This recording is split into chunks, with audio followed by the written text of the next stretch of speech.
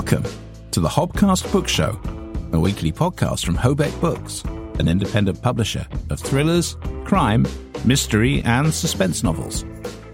Each week, we'll take you behind the scenes of what we do, the challenges and the triumphs, the bumps and troughs of running a creative business in this challenging world.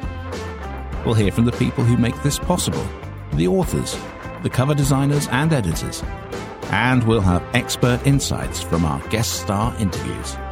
Nothing is off the agenda on the Hobcast Book Show from Hobeck Books, as we combine trad values and an indie spirit.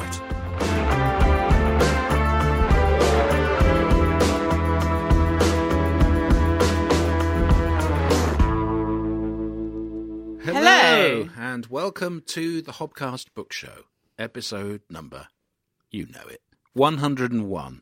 And not Dalmatians. Or cats. Yeah, fear not. I mean, have you seen the advert with the 101 cats turning terrible and Well, no, because you saw it today, and I... Well, it's for a tech renovation company, so, you know, recycle your tech. When you say all tech? these sort of, iPads and Oh, okay, yeah. phones and laptops and things like that. And there are these demonic cats charging around, causing havoc, a bit like Gremlins, the movie from the 80s.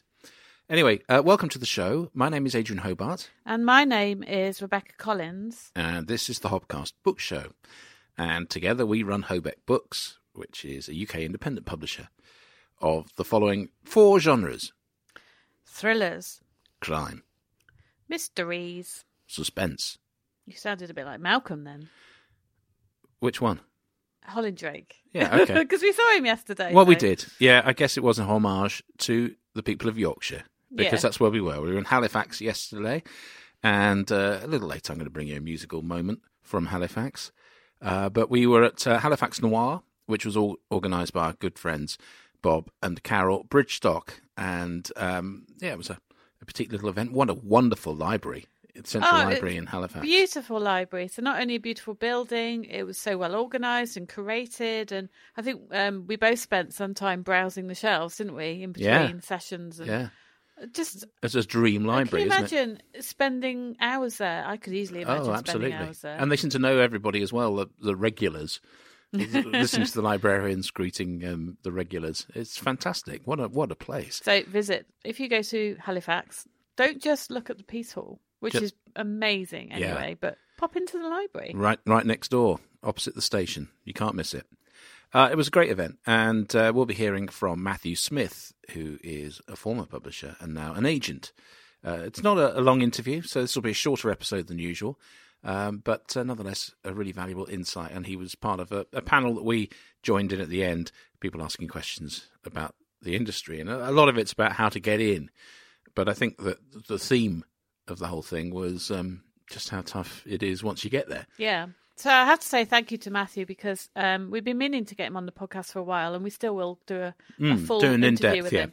But we just sort of grabbed him and said, while you're here, can we have a little chat? Absolutely. No, it was lovely. And we took the boys with us, and, so they got to see Halifax and shop a bit in the Peace Hall. So it was all very nice. But do you know, they were gone for 2 or 3 hours, weren't they? Do you know what they bought in that time? Christmas cards. Christmas cards. Yeah. Was it? That doesn't surprise me. And dinner. And dinner. Yeah, they had. They went to BK or McDonald's or something. It was, yeah. Right, okay. Well, that's enough of that for now. Let's get into some news, which pertains to publishing, of course. And the big story this week, I think the standout story, was the report from the Authors Licensing and Collecting Society, ALCS, that suggests that median incomes for authors have fallen down to £7,000, according to their report. And what they did was they actually sent out surveys to 60,000 authors. And this was information for the tax years 2019 and 20, so it's pre-COVID, and post-COVID or during COVID, 2020 to 21. And they got, out of those 60,000 authors they contacted, just under 3,000 responses were received. But it's still, I mean... So it's just statistic, isn't it? Well, no, yeah, sure, no, a lot of people didn't reply, but the fact is that it's actually quite a comprehensive survey, because a lot of the national polls, for instance, would probably only speak to just over 1,000 people. And that's taken as voting intentions. That's actually quite a lot of work, isn't it, to undertake that? It is. Well, the report showed a sustained fall in professional writers' real-term income from writing over the past 15 years of around 60%, pushing median incomes down, or earning levels, to below minimum wage. It's charted a decline in median typical earnings from self-employed writing among primary occupation authors of 38% in real terms since the last survey, which was conducted 4 years ago. So that's fallen from £11,329 to £7,000. It also revealed a rapid decline in the number of full-time professional authors, from 40% of those surveyed in 2006 to 28% in 2018, and now just 19% full-time authors in 2022. And the gender gap is expanding too, with men typically earning 41% more than women, as against 33% 5 years ago. That is actually quite interesting, because that's going in the wrong direction. Yes.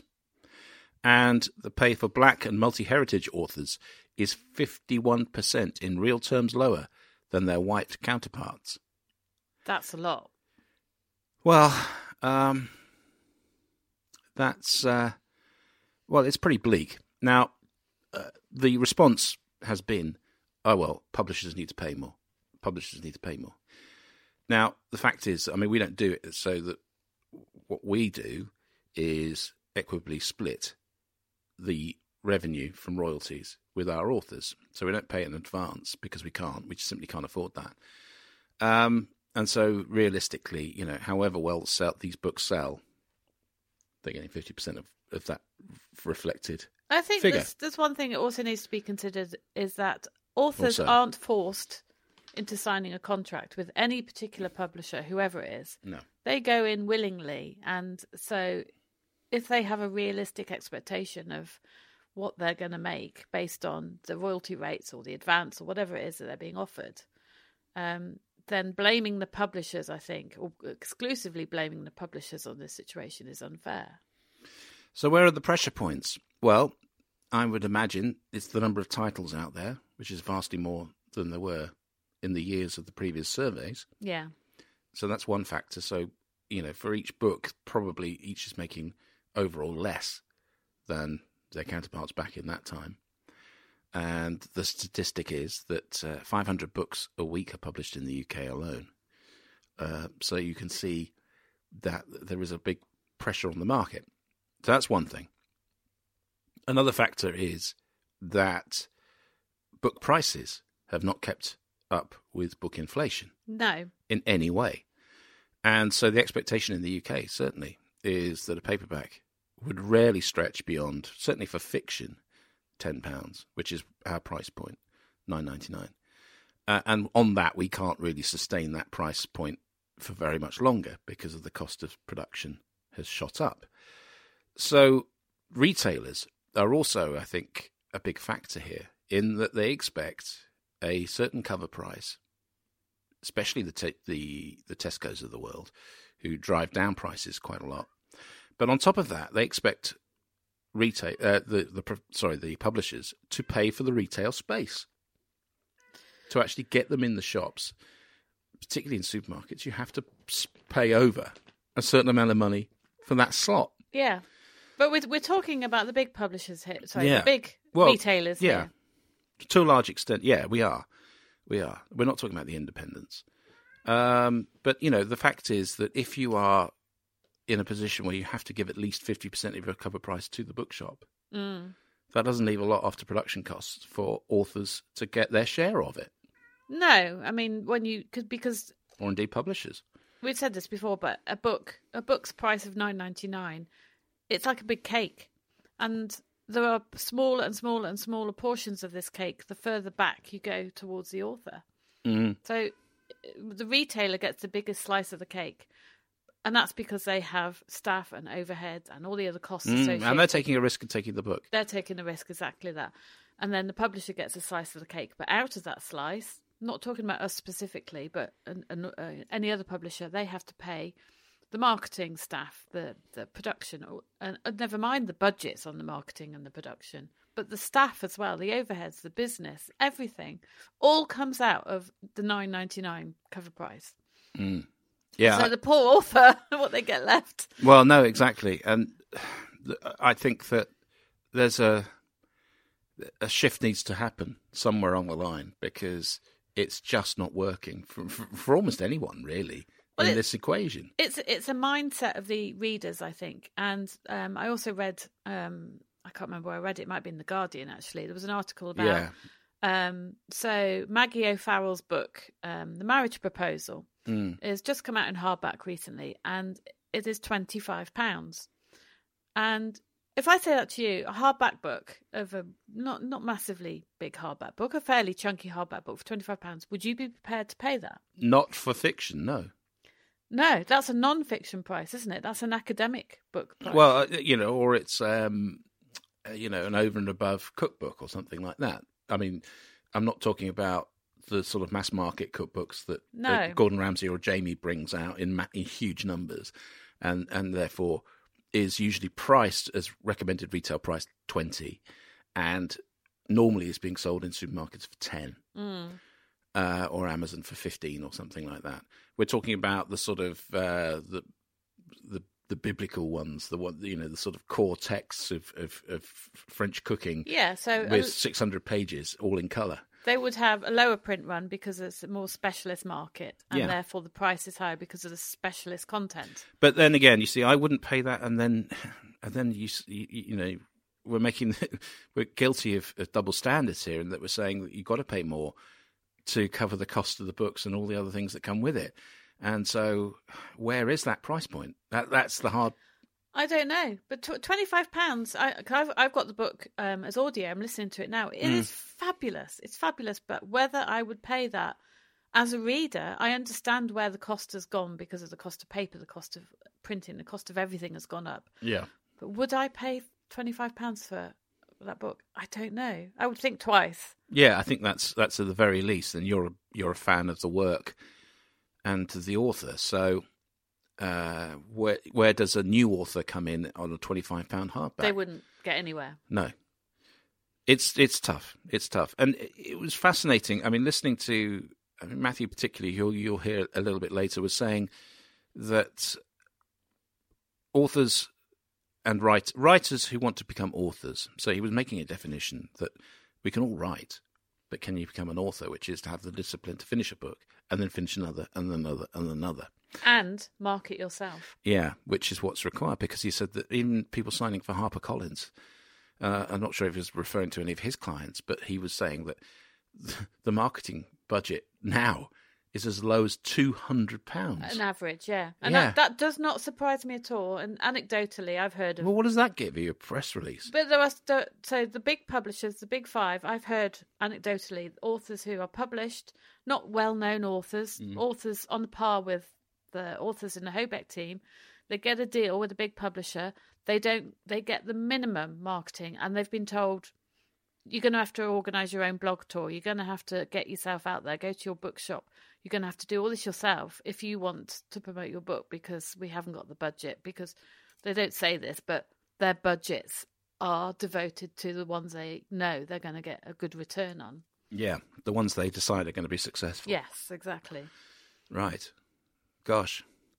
Didn't take us long to get to, room 101 in terms of publishing, did it? It doesn't. It doesn't really. What else have we got to talk about? Well, I've just thought of something. So there was a conversation on Twitter this morning about, it's a time of year when all the big newspapers reveal their best books of 2020. Oh, yeah. And one of our authors commented, and she said she'd read, I can't remember how many books, but she's read an enormous amount of books this year. She's a voracious reader. And she said she looked at some of these top 100 books of the year, and she hadn't really read any of them. She'd read a lot, but not the popular ones. And she was saying, there are so many books out there, but it was like a frustration that they don't get covered.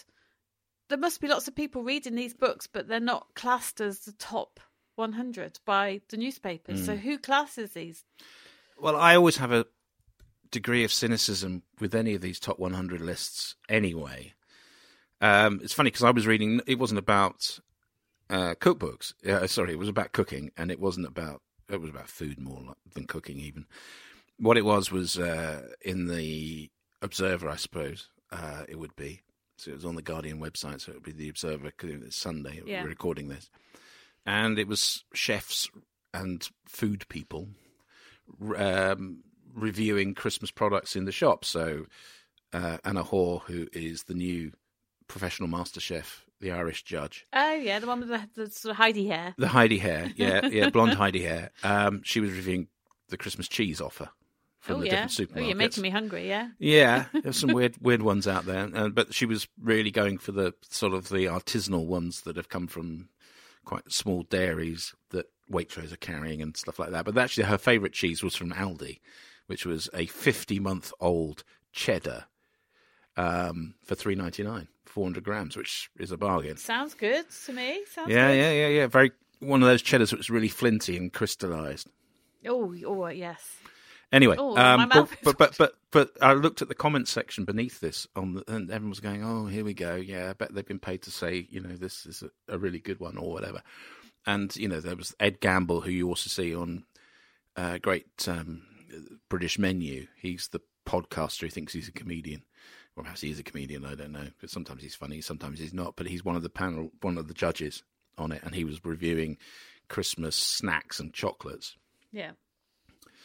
And you're just thinking, right, how did they get placed? I don't know for sure, but I think the newspaper would have approached the supermarkets and other places and said, if you want to be on the judge, want your cheese to be judged, this is how much it costs. So they pay to be included in the judgment. It's like the Independent have always had that sort of top 50. They have a section in their magazine, which was always the best 50 things, and if you had any knowledge of that sector, and it was particularly bicycles I was into at the time, you knew they were it was rubbish. Yeah. Anyway, so at a degree, and look, it's important to say that it's really good to see books in general getting some real estate in newspapers. Yeah. That's good. Yeah. What we've been saying, and what Karen Sullivan was saying in the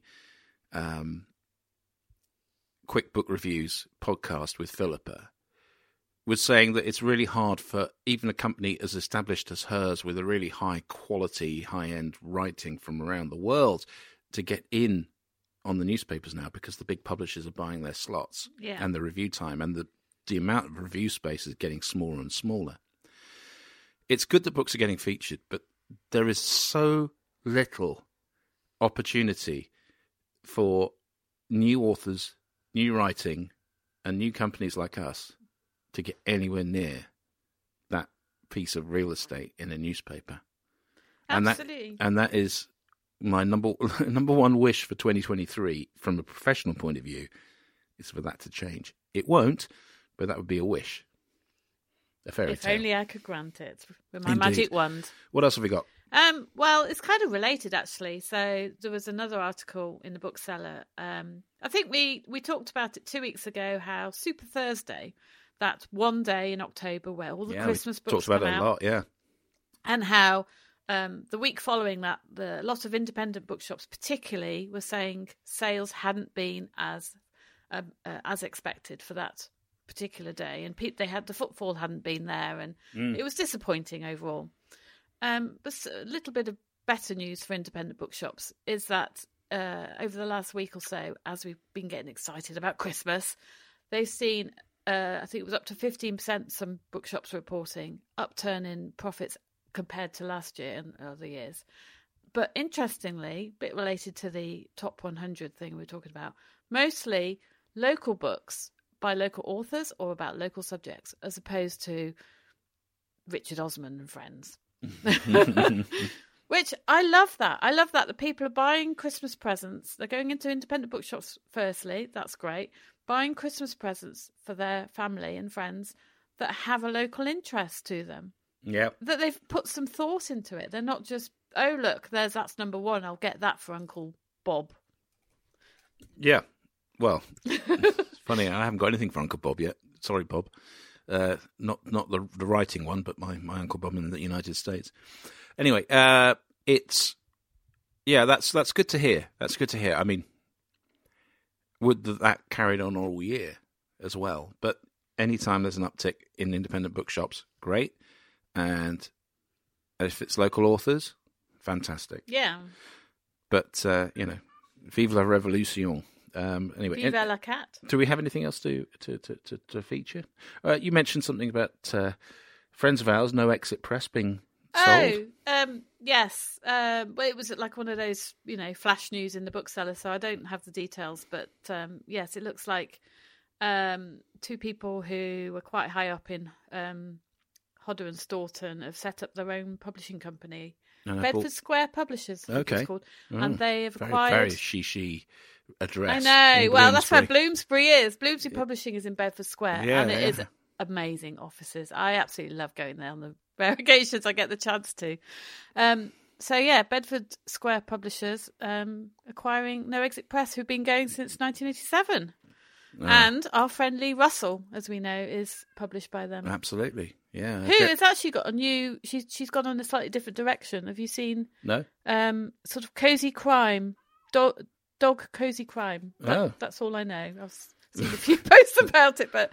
Well, that's a departure from Geraldine Steele. What's interesting is that cat cozy crime is a big thing. Yeah, no, cozy crime at the moment is massive. And wasn't it interesting to hear another reflection? So Carol Bridgestock was saying that in conversations they'd had with... it wasn't Carol, actually. It was...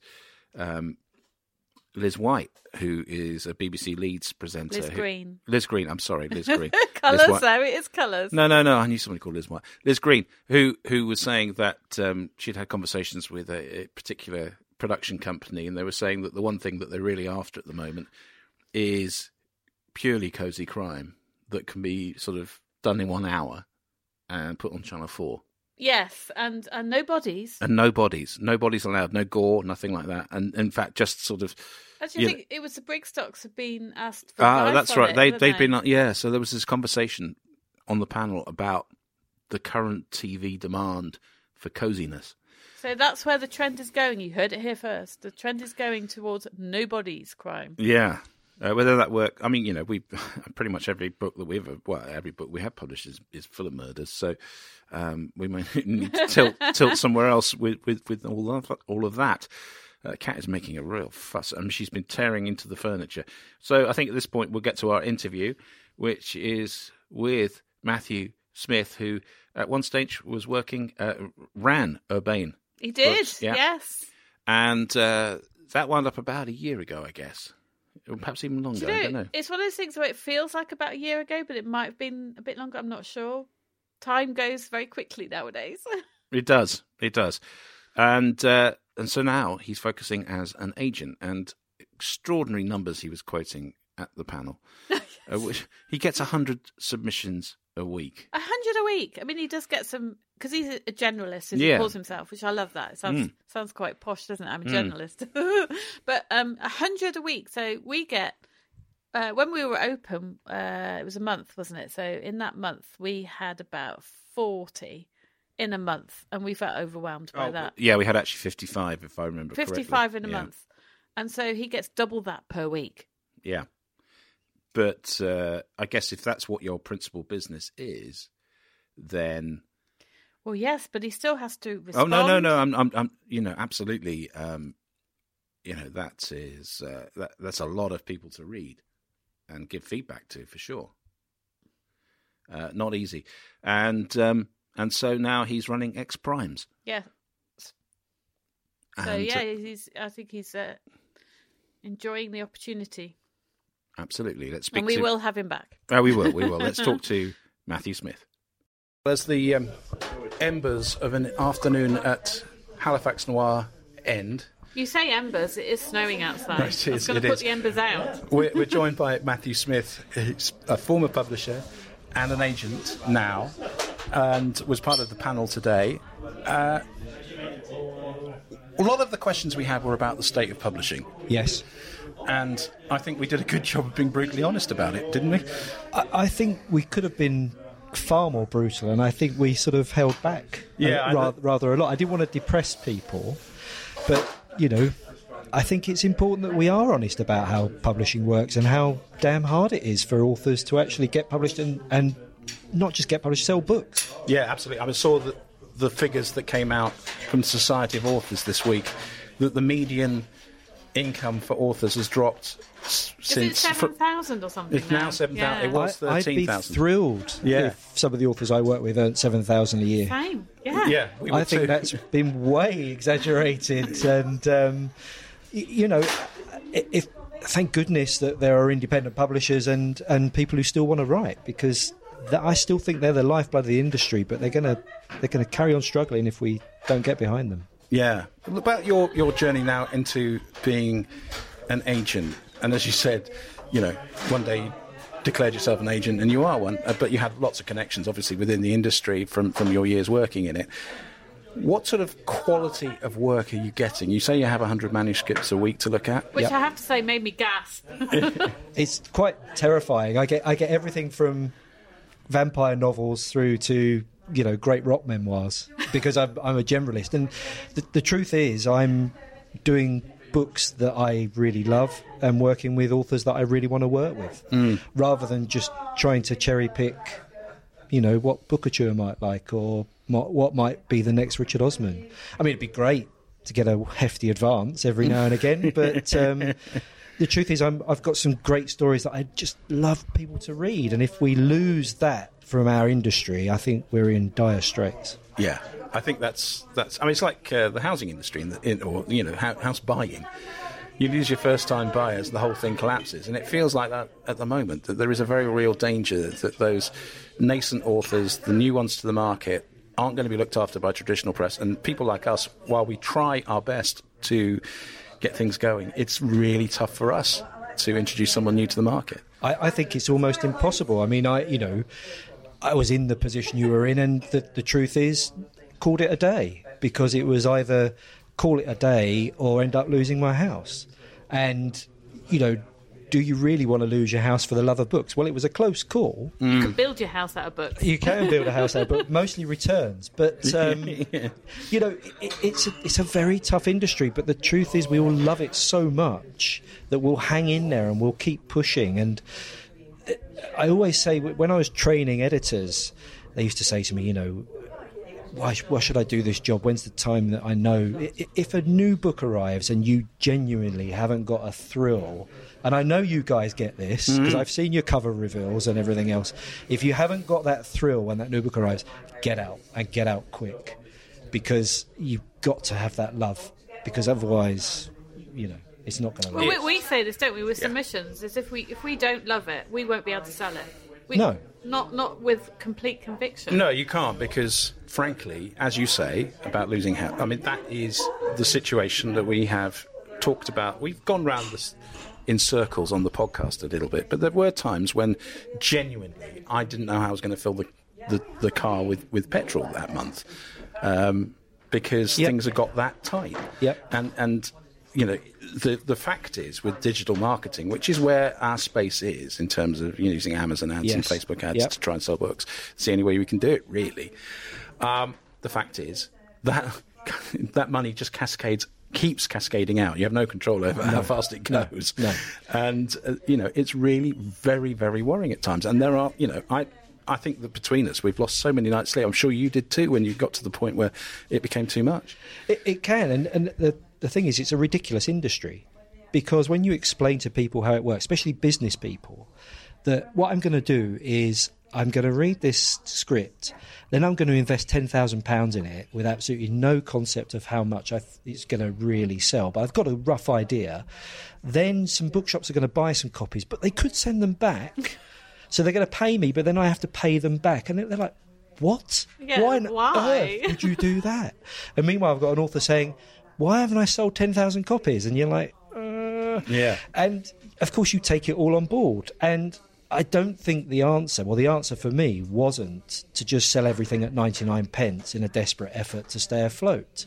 It was, actually, I've got to step away from this, because otherwise I'm just going to end up mowing lawns and not care about books and authors anymore. And going into the I hate the term literary agent. I think it's a bit of a nonsense, but that role of being able to advise authors and maybe get some of them to publication the right way, I think is a good one. So even on commission, I'm only taking 10% because I think that's what an agent's worth. Yeah, I think you're probably right. I mean, we've dealt with some major agents, and they're not all equal. No, and I don't think necessarily that they're earning the sort of money that they're not putting as much input. They're getting in the way, actually, of probably a very good creative relationship with the publisher sometimes. But ultimately, the whole industry seems to be predicated on these ivory towers. An agency is one of them. Now, you're one of the most open in the country, clearly, in terms of you're looking at all sorts of things, and you're always open. Now, that is very different from a lot of the more established, the big names that have been around for 100 years. They have a very, I'm trying to standoffish approach, much like the big publishers behave.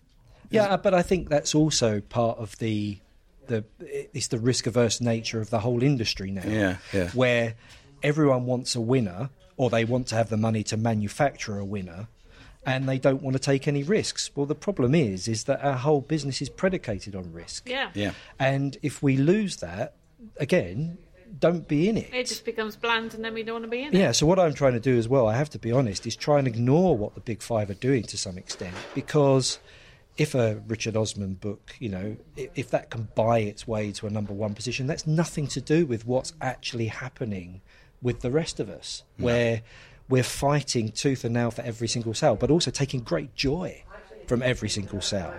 And, that is what's going to keep this industry alive. And I think, Hobeck's a very good example of a publisher that's going to survive because the audience, the readers and the authors are all going to back it to the hilt.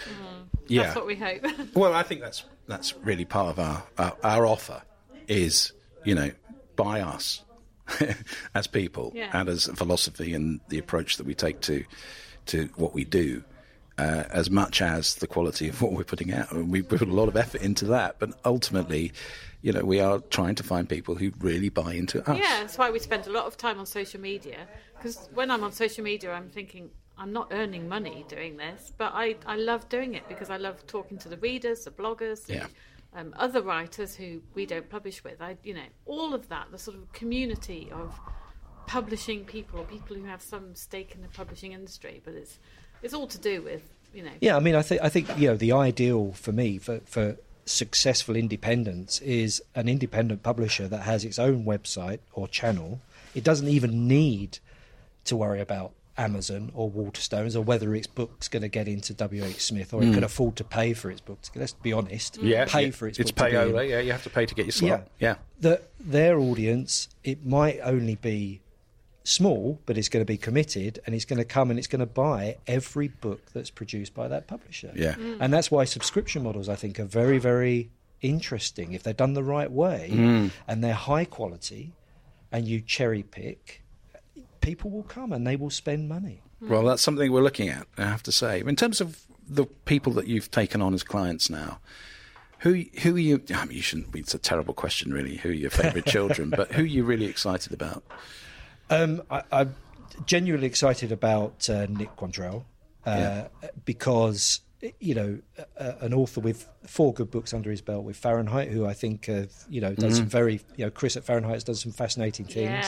Yeah. I admire them a lot. And I love his tasty music as much as I love some of those authors are fantastic. Without no disrespect to Fahrenheit, but I'd love to see him go onto a bigger stage and have a much wider audience. Yeah. And he's writing some very interesting things. But I'm also, as a generalist, I'm doing some rock memoirs, which are fascinating. Yes. I'm doing working with a book with Guy Mankowski on Christine Pfaff, who was in Hull, which is, again, a completely different area, but a really fascinating book. And I'd just love to see people I mean, I know I'm not very commercial, am I? I should be just selling the next Richard Osman and saying, this one's going to earn us a fortune. But these are books that I want to be read. But people will buy into your passion for these. I books. hope so. That's the same with us. We want people to feel the passion that we feel. Although it is interesting being a publisher first, now in this sort of gamekeeper turned poacher role. Some of the publishers are clearly terrified of me because they can't give me any guff. Because when they say, oh, well, this won't work because of that, I say, but you did this, and the unit cost is this, and the marketing spend is... And so they, it can be quite... It's a double-edged sword, I think. It can help, but it can also hinder.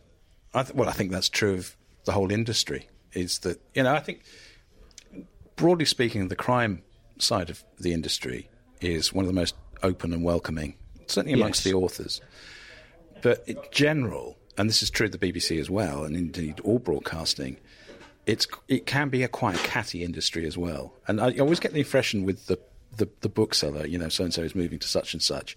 That's that headline, and then there's a whole load of subtext as to why they're making that move to another publisher. Yeah. And those of us within it, I mean, we're on the fringes, but you obviously worked at some big publishers as well. You will know what that subtext is. Well, it's usually about a share price, and it's not necessarily to do with it's certainly not to do with books. It's to do with we've got to make 10%, and this is the way we're going to do it. And you mentioned the word fringes. I mean, that's I think that's a lovely word, and I think that's a key word for our industry going forward, because even if you took Harrogate as an example, we loved Harrogate, it's... Look... Where's the fringe?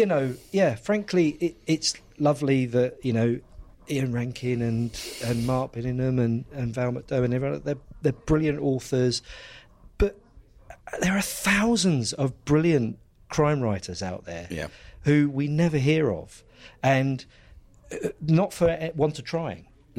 And, I think there should be more events, really, that celebrate. Yeah, absolutely. We had an idea of having one on a narrowboat, didn't we? We did, yeah. That might be a bit select, but then again, that might work. But I think Harrogate can afford to have that fringe tent they've got nowadays. Yeah. That big brown marquee that, as you walk up towards the main auditorium, should be given over to the indies. Have an indie night or something like that. But, what's the point of having festivals that are just as risk-averse as the top end of the industry? It's pointless.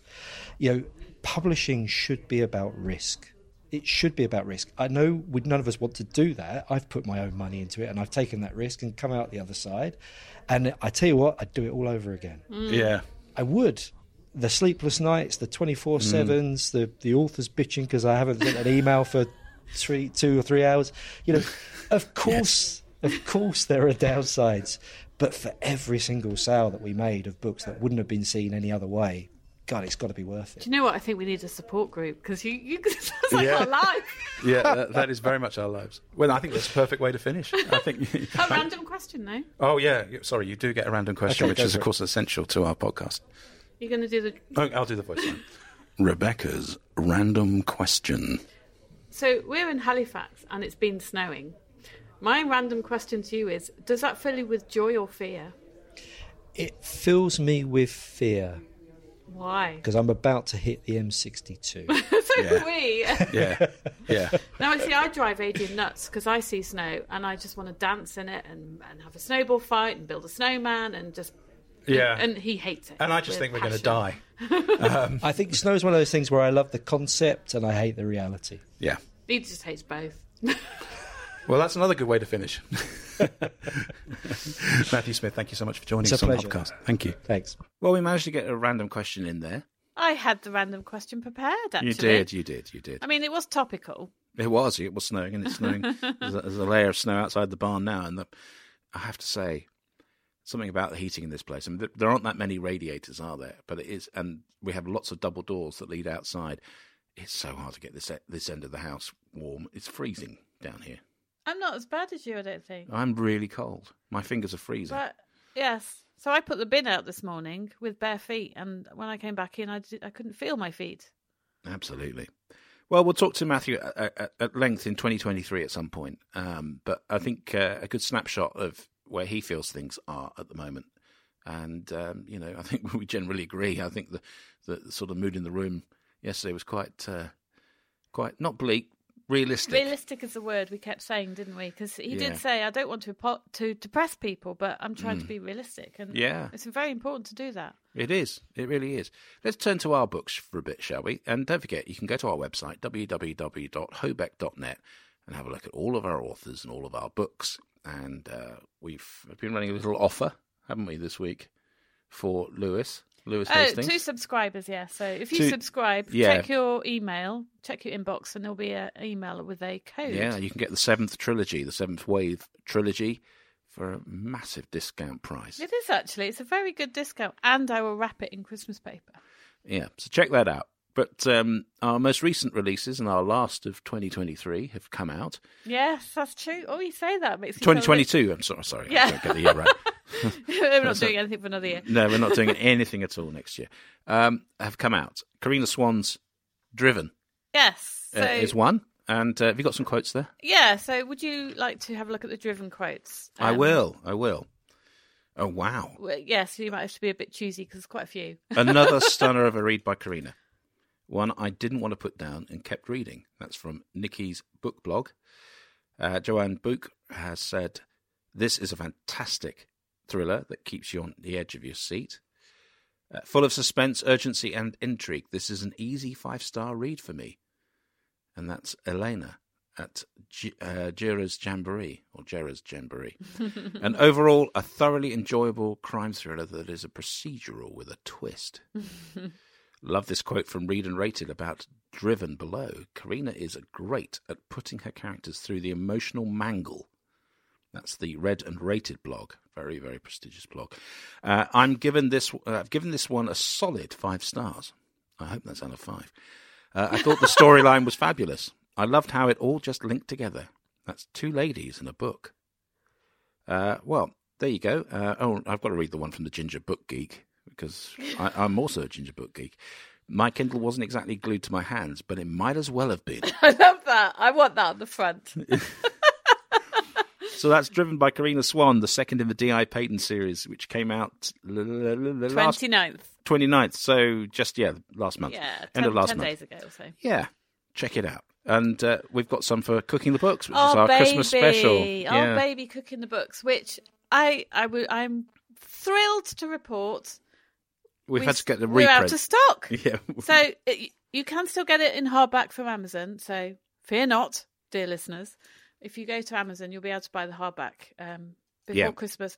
We're expecting stock hopefully this week. Yeah, postal strikes allowing and all that malarkey. And indeed, delivery drivers who don't turn up with your, the latest piece of equipment that I've ordered for over a week. I'm getting really annoyed now. Actually, the postal strike has caused quite a few problems. I sent 2 copies to Rachel Sargent, one of our authors. They took 8 days. Yeah, if you send anything second class now, it's just forget it. And, it's just might as well, send it to the moon and back. Anyway, got some quotations. I have some lovely quotes. So Miriam Smith, who's a regular reviewer for us, said, everyone has that awkward relation or friend that you really can't think of what to buy when it comes to Christmas or birthday presents. So your Uncle Bob, maybe, I don't know. Well, search no more. And that's it. Awesome. Say no more. Hobeck publishes outstanding books, so it's no surprise that this anthology is of the highest quality, as the authors I have come to know and love have contributed to it. Even Rebecca and Adrian, Hobeck itself, have written stories, and it was lovely of Rebecca to share the personal story about the sandwich that helped to launch Hobeck.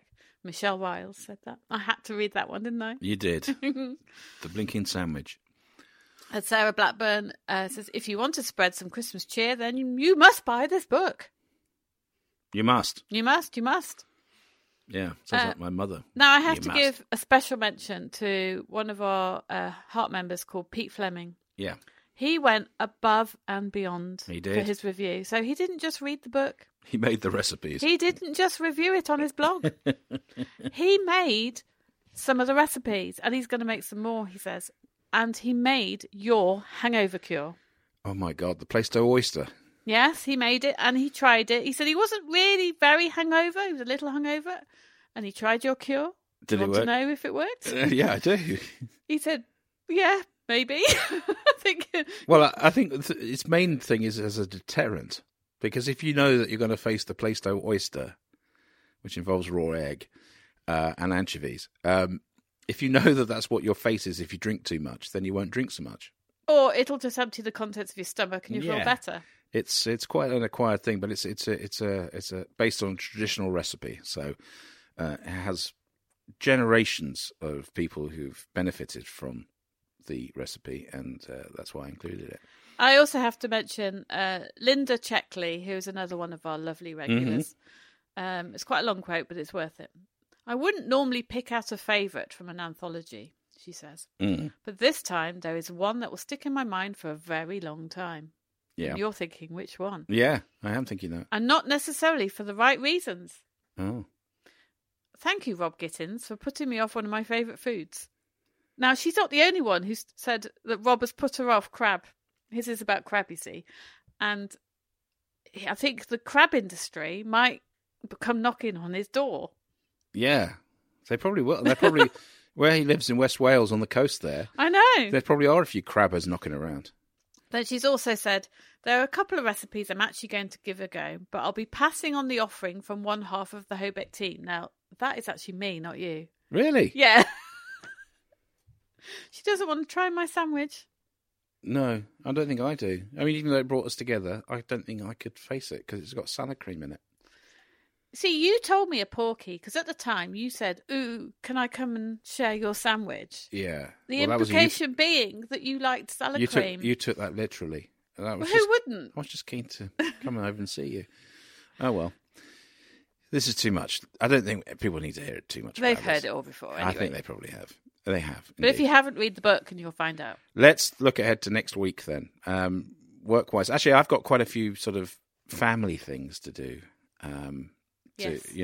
Health-wise, supporting people in my family. So that's going to interrupt my week a bit. And we've got some meetings with authors and parties next week. We've also got... we do actually have quite a few meetings. Yeah, we do. And the other thing we've got... Putting up the Christmas tree. Yeah, that. We've got an interview with our next guest. Yeah, so we struggled to get a guest for next week, so I put a call out on Twitter, and a lovely lady called Sally Ann Bedford replied and said, me. So she's our next guest. And she's a Joffe Books author. She is, and what I love about these situations is we come across people who aren't in our immediate sphere, and we make new friends. We've done it a few times now, so I'm... Yeah, absolutely. We're a broad church on the Hobcast book show. Getting my words twisted. I'm beginning to lose it. It's so cold down here. That's why. He is. He's actually got icicles on his nose. Yeah. Well, actually, I did live in a caravan during a winter where I did get icicles on my nose. I did look like one of those sort of refugees from Scott's Antarctic ill-fated trip of 1912, was it? Anyway, let's get on with thinking of next week and getting on with next week. So it remains for us, for myself, Adrian Hobart. And myself, Rebecca Collins. To thank you for joining us on the Hobcast Book Show. Please don't forget to subscribe to the Hobcast, wherever you get your podcast from. It means a great deal to us. But from me and from Rebecca, we'd like to wish you a wonderful and creative week. Bye-bye. You've been listening to the Hobcast from Hobeck Books with Adrian Hobart and Rebecca Collins.